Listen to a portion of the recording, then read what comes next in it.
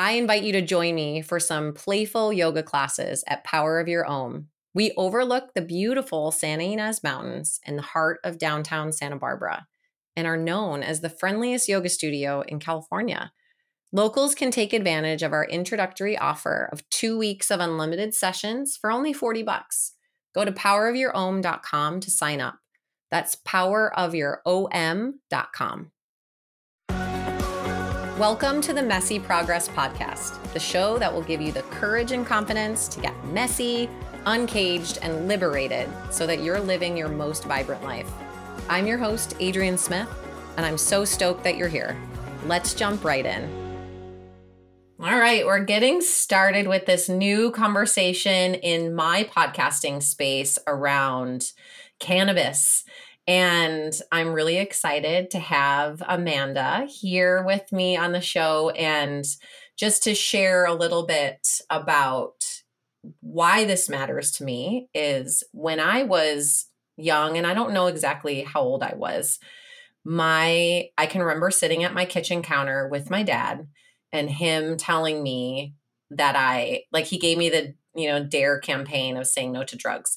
And, my dad was also, both of my parents were smokers. And so it was always interesting to get health advice from them because they didn't live that lifestyle. And I can still remember sitting in my kitchen and my dad telling me, don't try anything. Don't do anything. You never know what it's laced with. You never know where it came from. And I know that his purpose and his intention was good because he had had people in his life that took the wrong turns with different substances that they were taking. But I also now, as I'm older, I realize that so much of this world that I've been opened up to more recently, it has come from my desire to learn more and to educate myself and to experience things for myself. And my dad he came from a place of love and care for me, but he also didn't come up from a place of true knowledge. And so I am 43 and what is December 30th of 2022 was my first time that I ever had any cannabis in my system. Wow. So when I say that I'm a newborn giraffe on ice, I truly am.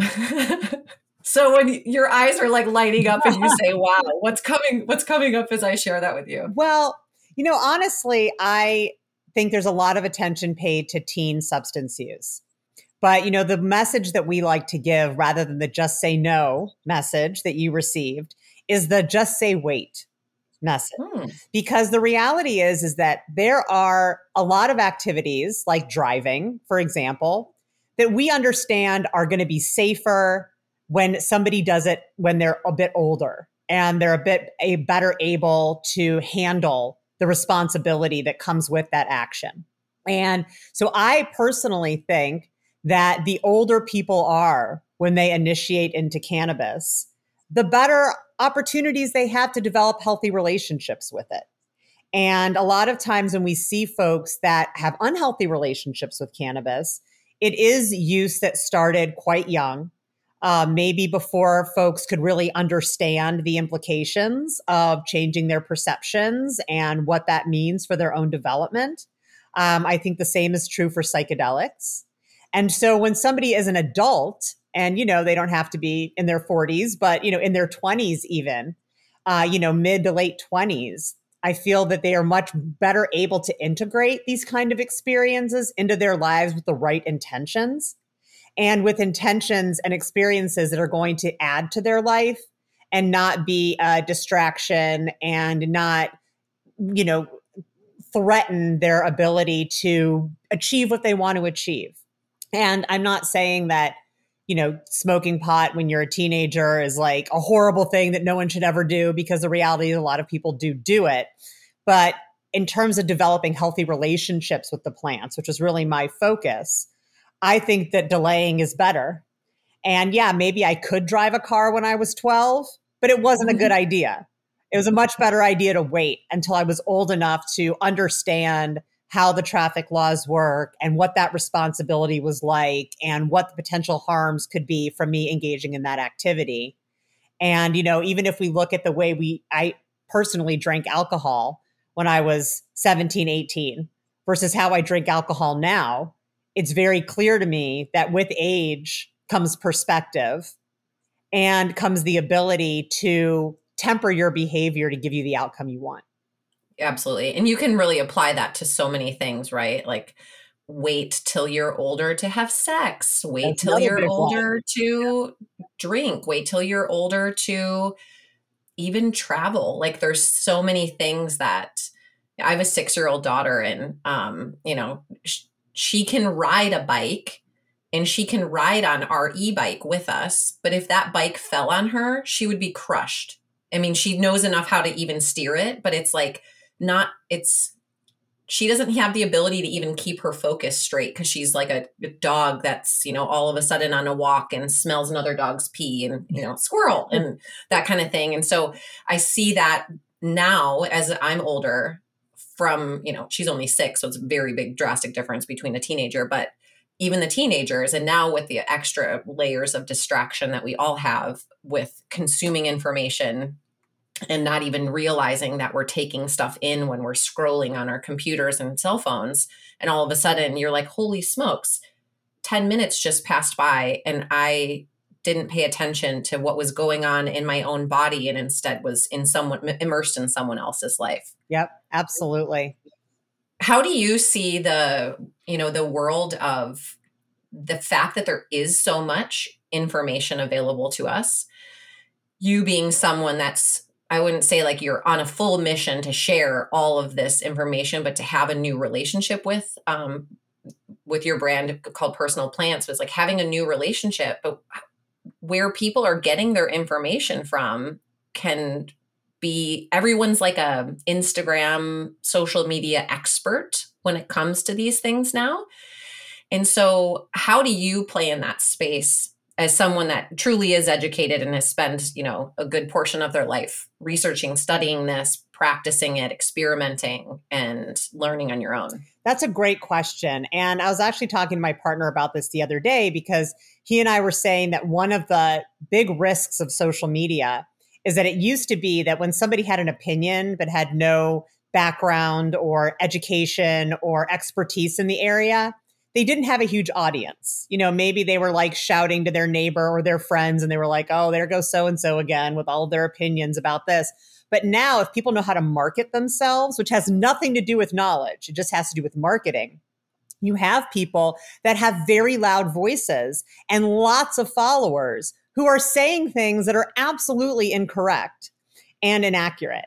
And that's scary. And I've seen it. I've seen canna influencers on social media say things that are not scientifically true, give advice that could actually be harmful. But because they know how to make cute videos and know how to market themselves, they have a really big following. And I feel that that's dangerous, especially when we're talking about healthcare, right?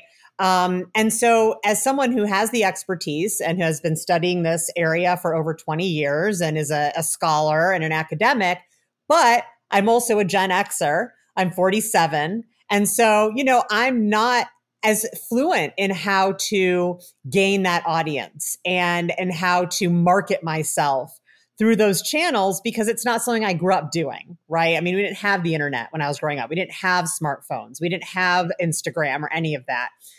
But at the other hand, I feel like I have a responsibility to have my voice out there because there's so many inaccurate voices and taking the wrong advice can be dangerous when it comes to intoxicating or psychoactive substances. So I founded Personal Plants a little over 3 years ago as a way to cut through the noise a little bit and say, look, everything I present to you is going to be based on research. It's going to be based on the evidence. I'm not taking a yay cannabis or a boo cannabis approach to this. I'm taking a realistic cannabis approach to this. And unfortunately, because we had prohibition for so long, and because people didn't have access to good information about cannabis, if I think back to my drug education days in high school, we were taught that 1 ounce of liquor equals, 6 ounces of wine equals 12 ounces of beer. We were taught what the effects of alcohol were and how to stay safe. We were taught about drinking and driving. We were taught about alcohol overdose. We were taught about all these things with the assumption that someday we were going to use alcohol and that it was a good idea for us to understand how to use it safely. we didn't get any of that information about cannabis, right? It was just like what you got from your dad. Don't do it. It's dangerous. Just don't do Here's it. your brain on drugs. Right. So now that people are looking at cannabis and trying it because it's legal and the ideas, the destigmatization is happening, the normalization is happening, there's a real absence of accurate information. And what you find when you go online is you either find the prohibitionist stuff, which is like, don't ever use it, it's terrible. And most of that comes from the government. Or you have kind of the industry message, which is it's great. You can use it all the time and there's no risk. And, that's kind of like when the alcohol companies tell you to drink responsibly. And you're like, yeah, I hear you, but don't you make money off of me drinking? And don't you want me to drink in order to make that money? And I think that there's a lot of cannabis companies that do want their consumers to be safe and to have the knowledge, but they're doing it in this context of we sell this product. So where is the middle voice? Right? Where is the voice that's going to acknowledge the harms, is going to acknowledge the benefits, and is really going to focus on a balanced, healthy relationship? And I feel that's where I come in. And, I call myself the Dr. Ruth of cannabis because I always really admired Dr. Ruth because I feel that she took a very controversial subject of sex and she made it very pragmatic and matter of fact and, not shaming anyone for sex, but also not being a part of the sex industry, even though she's not against the sex industry. She came at it as a scholar and as a person that had experience in the research and the knowledge. And that's really what I'm trying to do. So I have, my blog on personal plants. We have a newsletter. We're launching a series of very short, like 10-minute educational videos answering questions about cannabis. So can you get addicted to it? Is smoking dangerous? Is it a gateway drug? How long does it stay in your system? Can you use it during pregnancy? And really trying to give people these really short, actionable, evidence-informed answers so that they're not sifting through it's terrible and it's great information trying to find the truth, which can be very frustrating. And for somebody that's new, you really have no idea where to look and you don't know who you can trust. Yeah. And to your point, you said, when we were younger, and I don't know what they're teaching, to be honest, in schools now, but I do remember learning about just what you said, don't do drugs. And here's all about alcohol. But are they teaching anything about the stuff that it's this weird slippery slope, right? Because you're like, don't try this one, but this one's probably going to be something that you do try because there are therapeutic benefits to cannabis. There is not therapeutic benefits to heroin. So to be really clear about how you educate kids, but you also have to be honest about. Right. You definitely have to be honest about level of harm. Right. And I think one of the main things that dictates level of harm is the potential for death. Right. And alcohol has the potential for death. Yeah. And we know that the legal status of a drug does not speak to its safety profile. Right. Because alcohol and tobacco are legal and cannabis is illegal. Now, in terms of what they're teaching in schools, for the most part, it's still the prohibition messaging. So it's still illegal drugs are dangerous. Don't use them. Alcohol is legal. Let's teach you how to use it safely. Pharmaceuticals are safe if they're prescribed by a doctor. And, all of this rhetoric doesn't match the science. So I do think that there are some schools, especially schools in places where cannabis is legal, because they understand that, the kids are getting exposure, whether that's their parents using it or they go drive by a dispensary or walk by a dispensary. So there is a program that actually one of my former students, who's now a PhD student at Stanford, founded called No Drugs, KNOW. And it really focuses on harm reduction. And I'm a big believer in harm reduction, which is basically the idea that even unsafe behaviors can be made safer without demanding abstinence from those behaviors, right? Condoms are harm reduction, bike helmets are harm reduction, seatbelts are harm reduction. And so really taking that approach and understanding that young people are going to experiment. So rather than just tell them not to, which doesn't work, let's give them tools so that when they do experiment, they don't have outcomes that harm them or that create lasting negative impacts on their life. And so I think that's the right approach to take with teens. They don't want to be told, no, don't do something. It makes them want to do it. More, Nobody wants to be told nobody no. wants to be told no, but especially adolescents. But if you instead give them the message of, look, this is a behavior that you can absolutely engage in as an adult, but let's talk about the risks and benefits so that you can make good choices when that time comes. Yeah, I love that because it is this dance of, I don't want to say everyone's going to do it. And at the same time, there's I think a fear in the space, especially nowadays with, I don't want to share this thing that could be kind of canceled. And then in the education system as well is like, then everybody, I think the whole politics around I'm seeing as I've gotten older is like health is political. Our wellness is political. We don't look at it that way, but then when you kind of start to back up, you're like, oh, it is. Pharmaceuticals, there's money to be made here. Cannabis, there's money to be made here. Shampoo, there's money to be made. Procter and Gamble, like all these companies. And you start to realize, wait, oh, I can't get this information into school because now it's political. Oh, yeah. And so people are going to find this stuff no matter what. It's a matter of then once they get access to it, like you said, is now you have a choice. What are you going to do? Right. And how much information do folks have so that they can make good decisions? Years and years ago, when I was in my early 20s, I was an HIV educator for the Red Cross. And I used to go to high schools and educate students about how they could contract HIV and how to protect themselves. And so there were some schools I went to where I had carte blanche to just talk about it, right? They were like, great, you're here. Let's talk about sex with the students. And then I had some schools that I went to that were like, all right, we're going to have you come in, but you can't talk about condoms. And I'd be like, how am I going to talk about protecting yourself from HIV without talking about condoms? And they're like, well, just abstinence. And so that is political, right? I mean, it's this idea that we know the best way to help kids not contract HIV is for them to know about condom use, right? Like that's been proven in public health research time and time and time again. But the politics would prevent a school from doing what the science says is the best route. And we absolutely see the same thing with drugs. I mean, for a really long time, and it may even still be true, DARE was the only federally funded drug education program. And, here you had uniformed police officers going into classrooms, talking about drug use as it is a crime. And it wasn't effective. Every study that was done on DARE showed that it did not stop kids from using drugs, but the government completely ignored that research because that was the right message they wanted. And it was the right messenger. So drugs have always been politics. Like it's always been a political tool ever since they came to the US or we started considering their use in the US.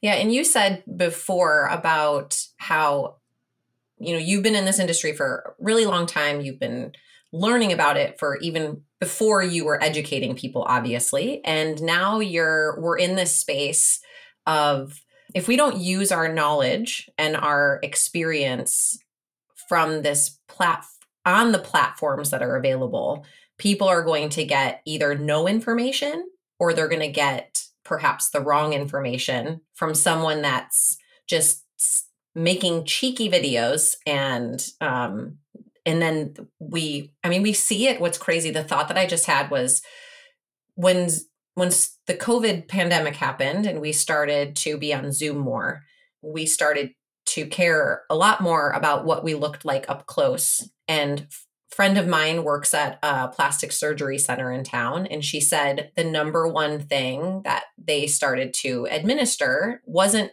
boob jobs anymore. It was facelifts because more people were on Zoom. Wow. And then we start to see, you go on Snapchat or Instagram and we can all have filters.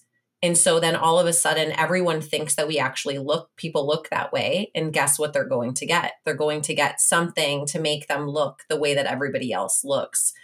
And so I bring all that up because you and I are both, I feel I can relate to you when it comes to sharing knowledge and information on social. Because number one, I don't want to spend time there. I just would rather be with people out in the world, coming up with content versus figuring out how I'm going to have it displayed so when someone pays attention to me.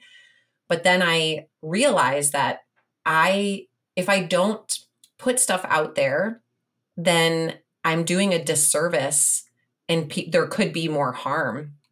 So for you, how do you manage that in your different kind of businesses and these different videos and stuff that you create? How do you just say, I'm going to create a plan, I'm going to create this content schedule and just put it together as like, and hand it off to someone else to do it? Or do you take it all on yourself? Well, I take it all on myself.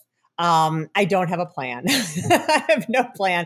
No, I do. So, I put out a new article on my website every other week. And then on the off weeks, I send out a newsletter. And then when I have a new article that gets posted, I, do a promo for it on, Instagram and Facebook and LinkedIn and Twitter or X, whatever it is, as much as I can with cannabis. I mean, that's another thing, is that cannabis is very, very much censored on social media. So I can't promote anything through my accounts. I can't do Google ads. A lot of ways that people amplify their message is not available to cannabis unless you have a lot of money. I mean, Twitter, said that they would allow people to advertise cannabis on Twitter. You have to pay, it's something like $250,000 a quarter just to do it. So it's not available to small time people that are just trying to build an audience. It's only available to like Cheech and Chong, who I get an ad for their gummies like literally every 5 seconds. So, I try to say the content speaks for itself. And when I do put something out, I get a lot of really good response. I have started to do these little videos because I know video content's very popular. And I get a lot of good response and people really like what I have to say. And, so I just take heart in that like I right now prefer quality over quantity.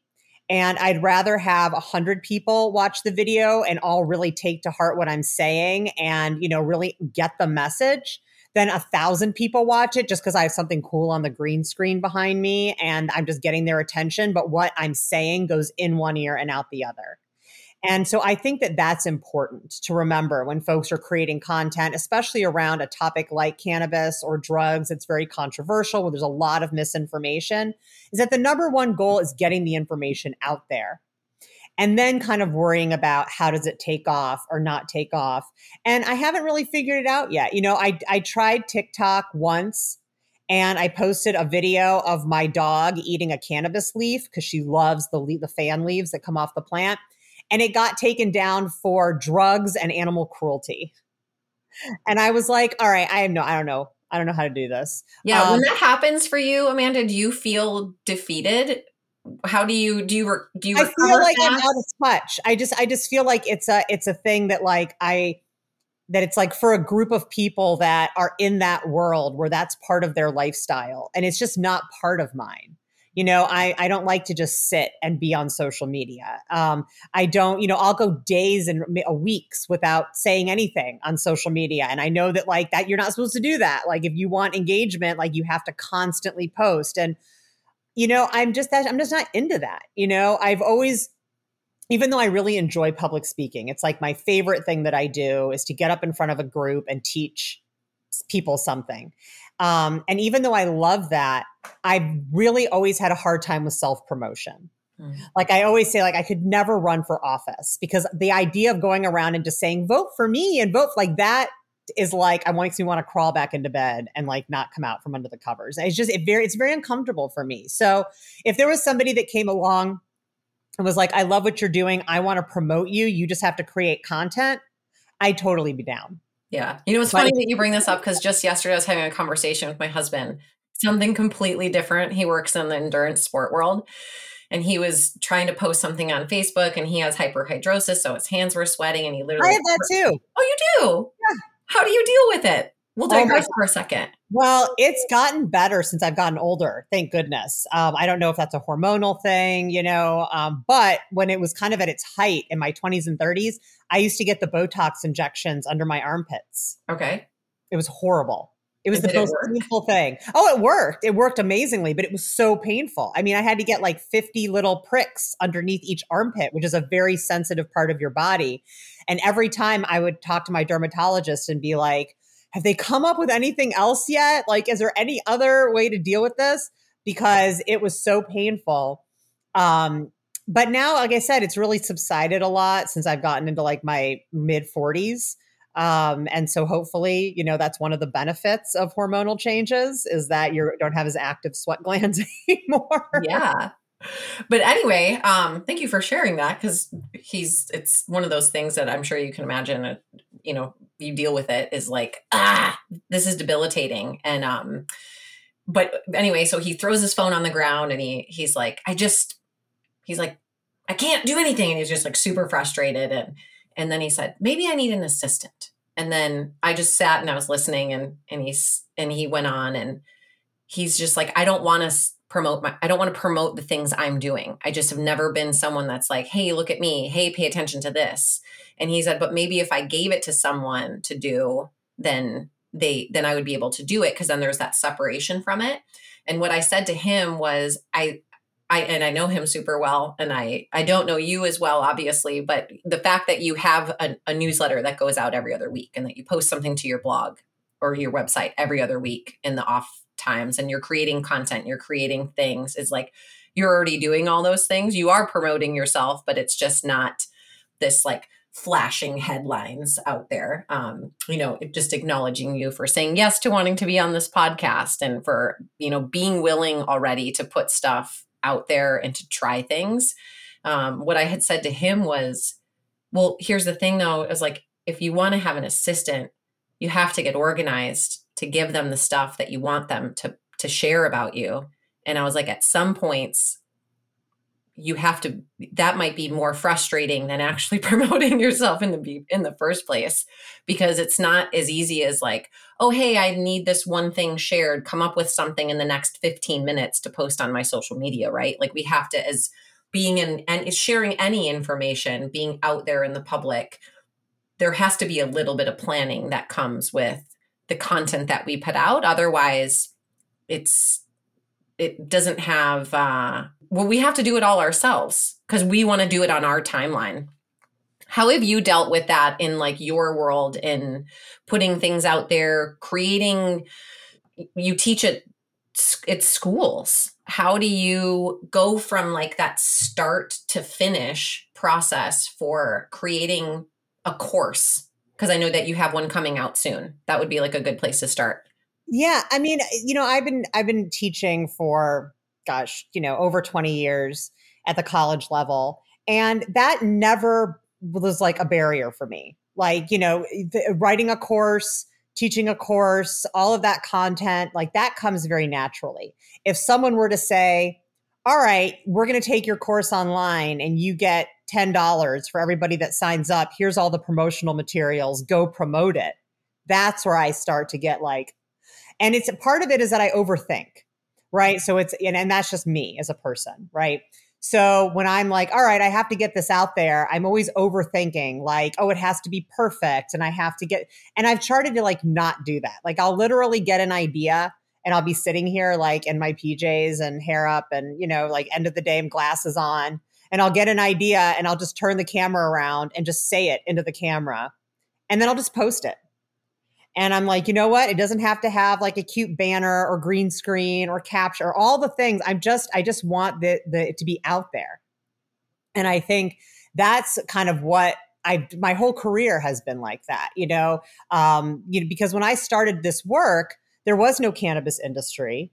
There was no cannabis research career path. Like none of those things existed, but I just knew that this was important information. And so even though there wasn't fanfare around it or like, people giving each other awards about it and like all the things we see today, I was just like, this is something, this is information that needs to be out there. This is data that needs to be gathered. These are things we need to learn about. And I'm just going to do How did that start for you? What was your beginning journey of knowing that you needed to share this with the world more? So it really started when I moved from Chicago to the Bay Area, which was in 2002. Where did you live in Chicago? Because I'm from the suburbs. Oh, okay. Well, my parents live in Highland Park. Okay. And I lived in the South Loop. So I went to the University of Illinois, Chicago for undergrad and for my master's. Okay. So I moved out here to Oakland to start the PhD program at Berkeley in 2002. And, we had medical cannabis in California for 6 years at this point. But we really didn't hear about it in other parts of the country. Like it wasn't, something that we saw in the news in Chicago. It wasn't something we really heard about. And this was before smartphones and social media and like nonstop information sharing. So it wasn't like we were seeing images of dispensaries or anything that was happening in that side of the country. I had already been a cannabis consumer for, since I was like a late teenager. And then in my early 20s, I was diagnosed with arthritis in my feet. So I started using cannabis in lieu of cortisone injections to manage pain associated with that. And then I moved to Oakland and I became a medical cannabis patient because it was open to me. It was an option. And so I got my card and I started going to dispensaries. And I realized that so much of what I've been taught about cannabis was just bull. I mean, I saw, I was taught like who was using cannabis and what they were using it for and, kind of that whole culture and what it meant. And what I saw with my own eyes was very different. So were you saying that there was like a stereotype and then there was the Yeah, there actual? was a huge stereotype. And when I went to dispensaries, what I saw was not like a drug den, as we had been kind of led to believe, with all kinds of nefarious characters, like, trying to escape from reality. It was a community health center. And the people that were coming in there were community members, and they were all types and ages and shapes and sizes and backgrounds. And they were all using cannabis for therapeutic purposes, and it was really helping them. And the dispensary was providing access to the internet and access to fruits and vegetables and free chiropractic care and free massages and access to legal help if you needed it. And it sounded like a wellness, like you said, a community center, but like a wellness center. Yeah. Yep. And so I was starting my program in social welfare and hearing about other sectors of social services, whether that's child welfare services or addiction services or housing services. It just seemed that no other sector of social services was providing such a holistic approach to care as the medical cannabis dispensaries were. And so I felt like it was something that needed to be captured. I knew that we were moving in a direction of capitalism when it came to cannabis, and that we would see these centers kind of fall away for having instead pharmacy type environments. And so I felt like it was something that needed to be captured and published, and we needed to know that it existed and how important it was. So I decided to do my doctoral dissertation in 2005 on medical cannabis dispensaries and how they operated as health service providers.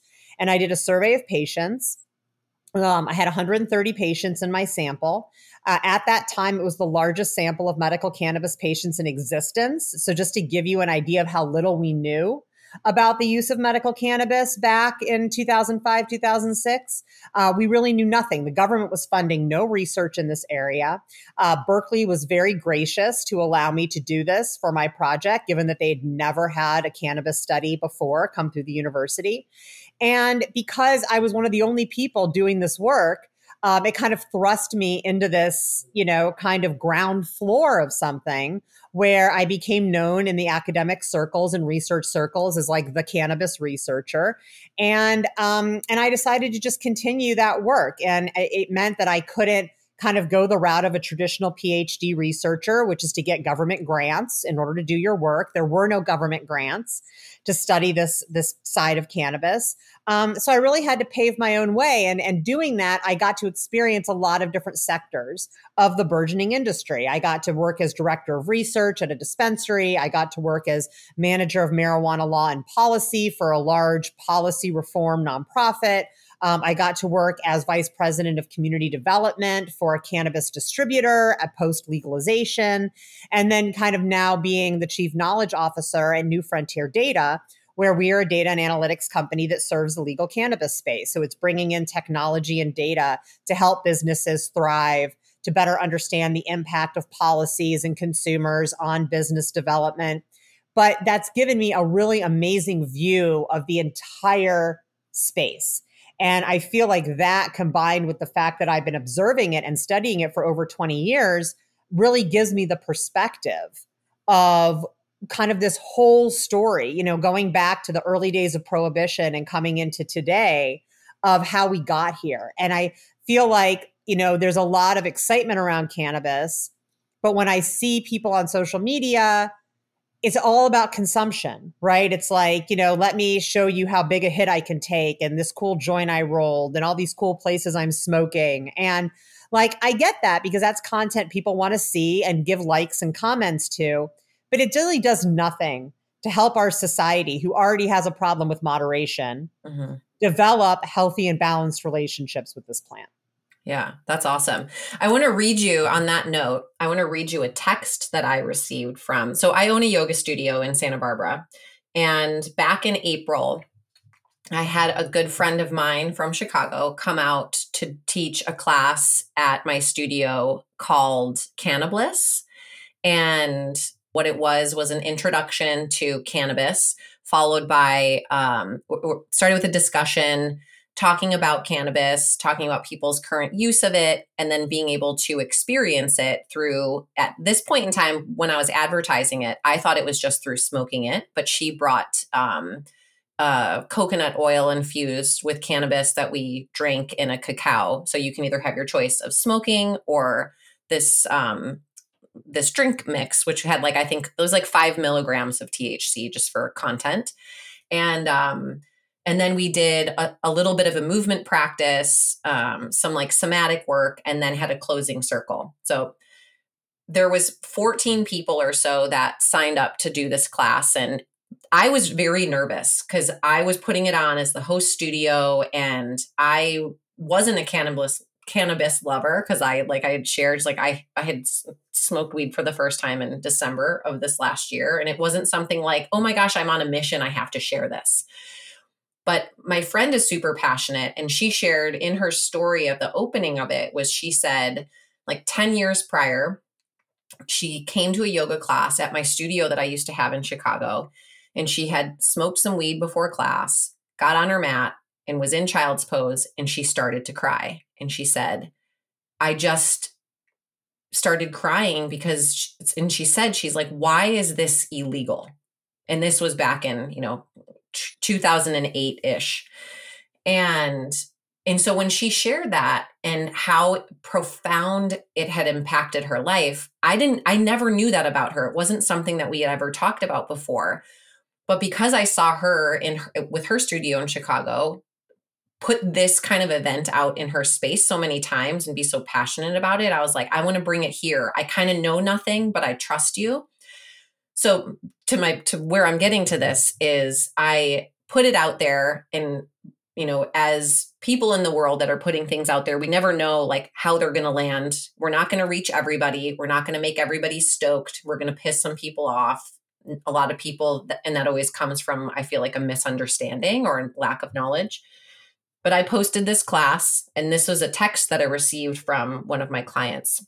Feedback from one person, and I realize not everything is for everyone, but thought you should hear this. Disappointing that you would bring cannabis into the studio.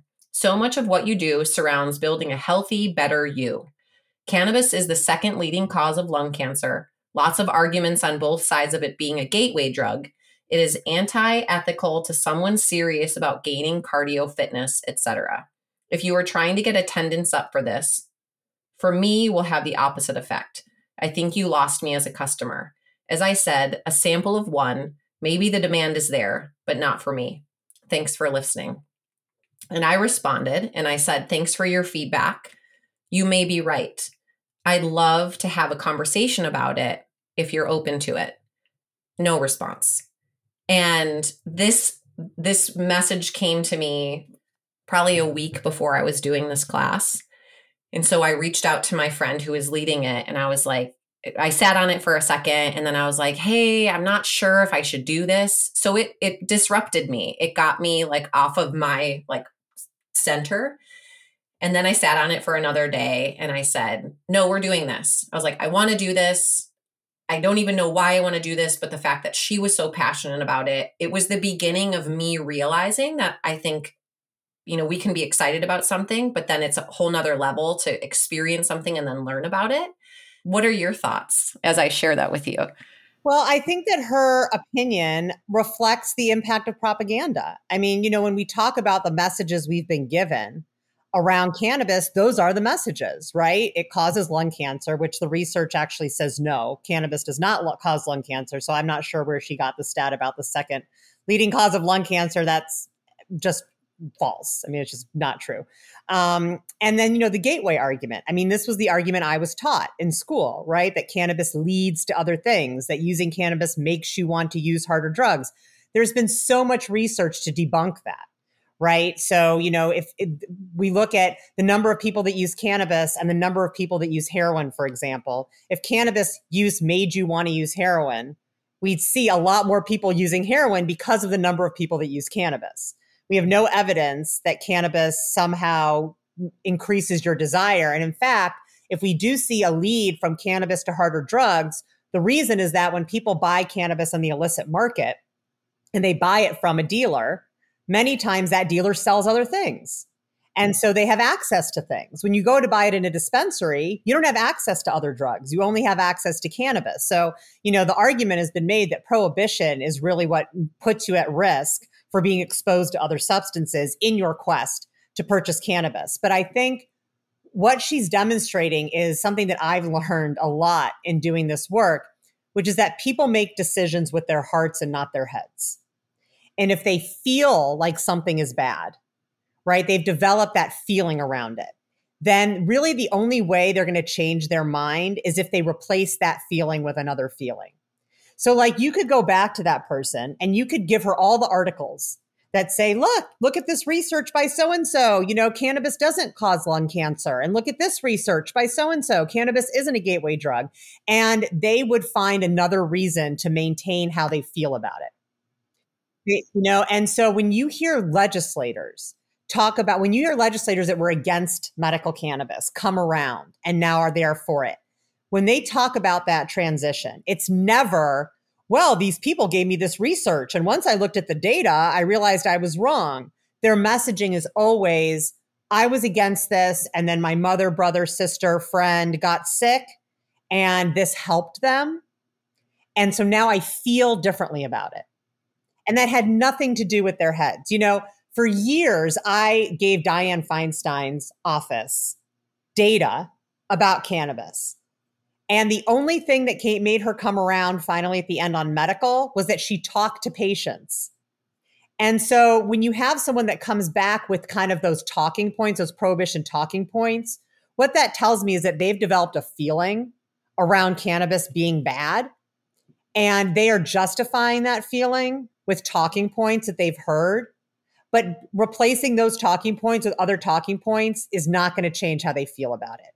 Now, if she had a friend that came to her and said, I was going through cancer treatment and I used cannabis with my chemotherapy, and oh my gosh, it was the most amazing, like I wouldn't have been able to get through without it. And she trusts that person and cares about that person.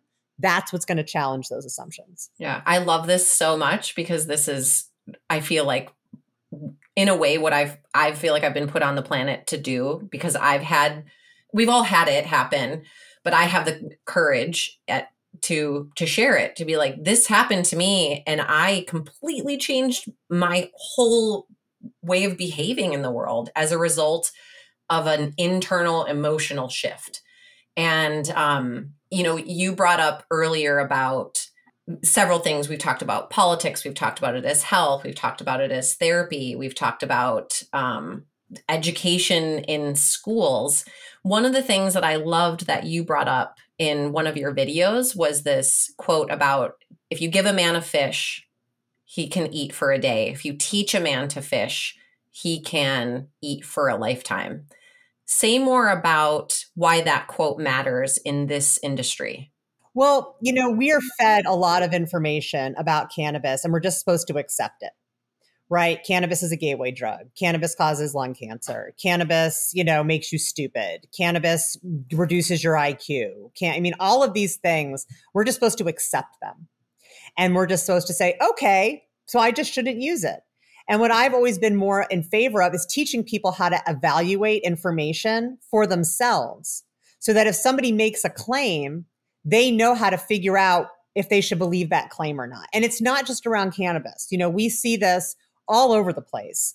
And we going back to social media, if somebody has influence and has convinced people that they know what they're talking about, people will just accept what they say without doing any of their own thoughts, no critical thinking, no, why should I believe this statement? Where's the evidence to support what this person is saying? How good is that evidence? Is it just a YouTube video of some expert saying things, or is it a research study? And if it's a research study, how do I know whether I should believe the results? And so I feel like we're not arming people with the ability to evaluate the validity of the information they're being presented. We're just telling them to take as truth whatever they're given. And then that really then becomes of the how much do they believe the person that's delivering the message? And we've associated believability with number of followers, with number of views, with number of likes. That does not equate to whether or not this person is a reliable narrator. But we aren't teaching people how to evaluate that.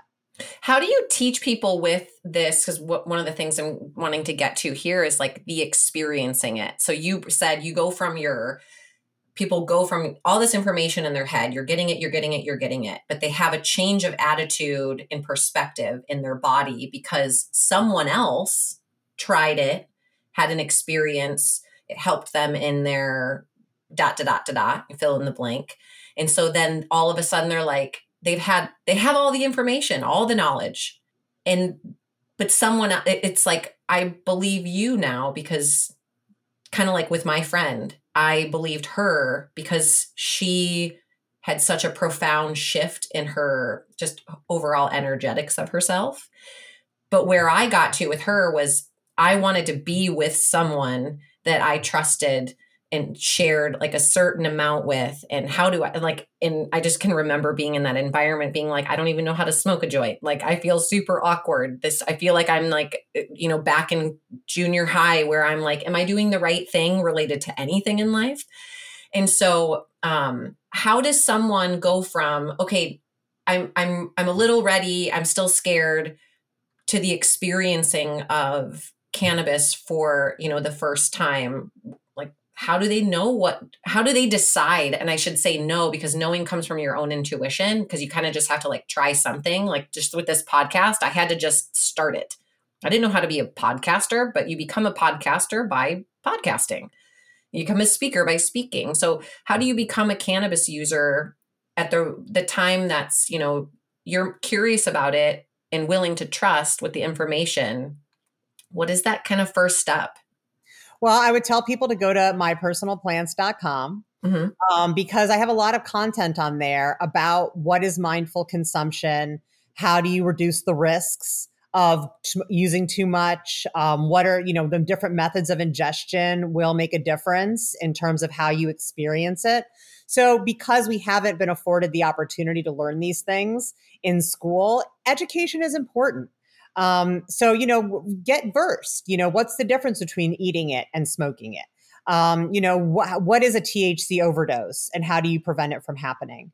What are some of the effects you're going to look for? What are some of the things you can expect? What are some of the signs and times you don't want to do it? So I think it's important to learn these things, because we were never taught these things. And, you are ingesting an intoxicating substance.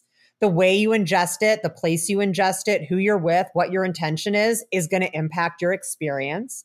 And it's important to have these early experiences be positive ones. So when I was teaching at Berkeley, like my class was like 20-year-olds, and I would have a lot of students that would come out to me during the semester and say, 2 years ago, someone gave me a brownie at a party and I got super paranoid and I got really anxious and overwhelmed. And now anytime I try any cannabis product, I get that same feeling. And you don't want that to happen, right? You want to understand what you're doing, just like we understand that you're not going to fill a 12-ounce beer glass with liquor, even because it's alcohol and beer is alcohol, right? Like we understand those nuances of how to ingest alcohol to get the effect we want. And so it's no different from with cannabis, right? It's like you mentioned this before with coffee too. Like we are ingesting drugs all the time. Like we know how to regulate coffee intake for ourselves. And so I think when you said that in that talk that you gave, it reminded me of how smart we actually are if we're paying attention or we give ourselves some credit about the things that we have done and tried in the past, like, take its substance aside, but like riding a bike. The first time you rode a bike, like you had someone kind of holding you behind so that you felt like you were safe. You didn't just go Right. And you on. did it like in front of your house, like on the street, and you didn't take it to like a mountain bike track and like try to do that, right? Like you learned about what was safe and you did it until you felt comfortable. And then once you felt comfortable, you could use it a little bit more independently. So yes, I would highly recommend that if somebody's newer to cannabis, you really learn about the different methods of consumption and how they impact effect. You do it with somebody who is experienced. Right. And so, if nothing else, they can help you understand if what you're feeling is normal and expected and how to handle it and how to use it. And if you have a negative experience or you start to feel anxious, they can help kind of talk you through what that is.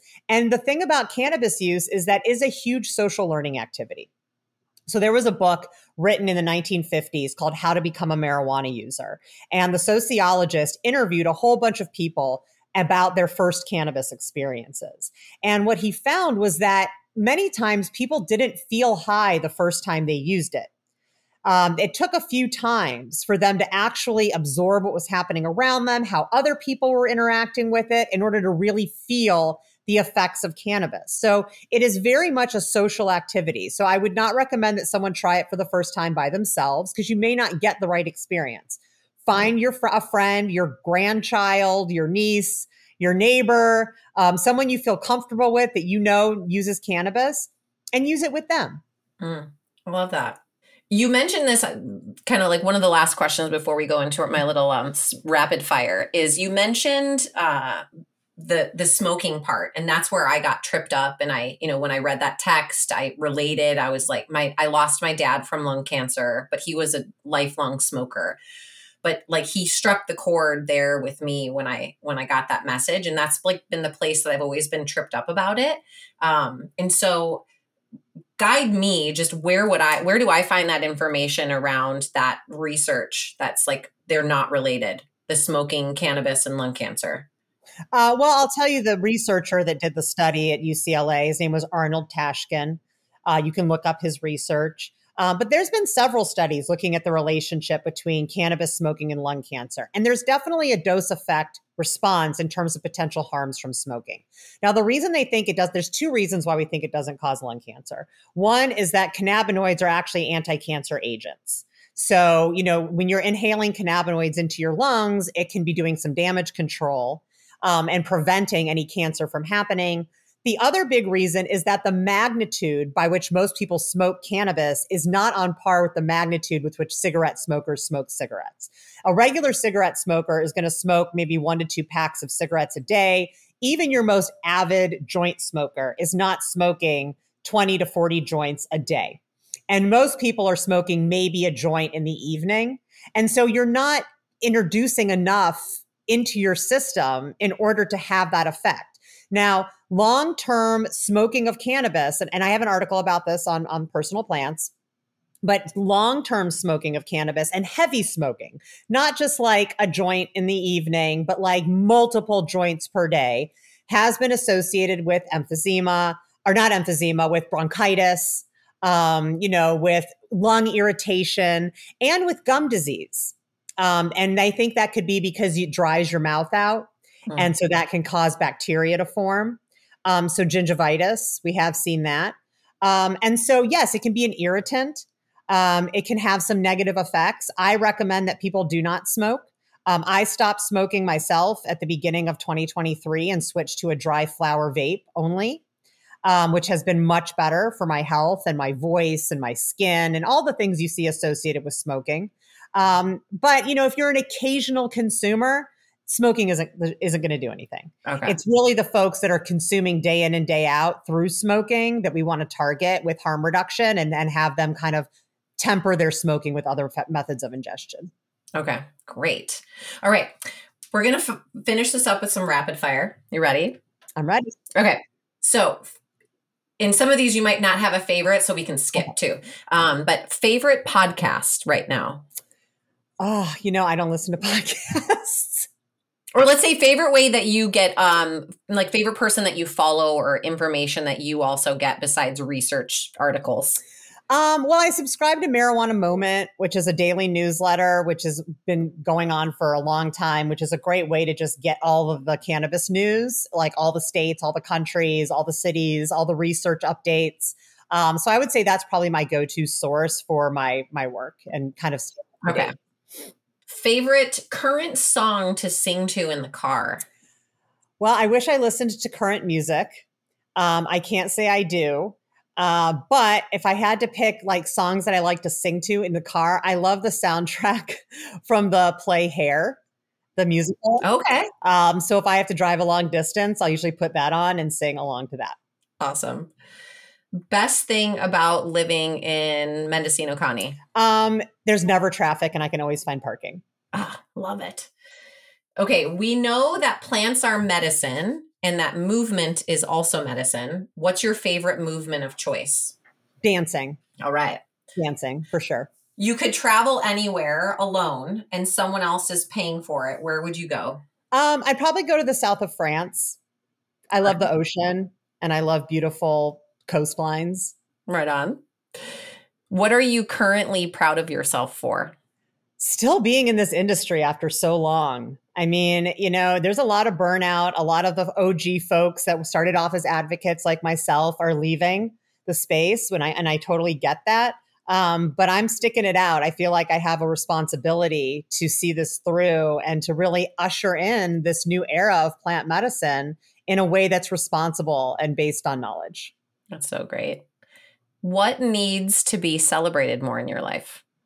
I would say that, maybe it's because I'm a scientist or maybe it's because I'm super type A, but like I have a great relationship. Like my partner and I, we've been together for a long time, but I feel like I don't do enough to celebrate the relationships in my life. I feel like sometimes I take them for granted just because they're great and they're there. So yeah, I would say I tend to be more work than play. Okay. All right. Last question. If your mess is your message, what else, if anything, do you want to share?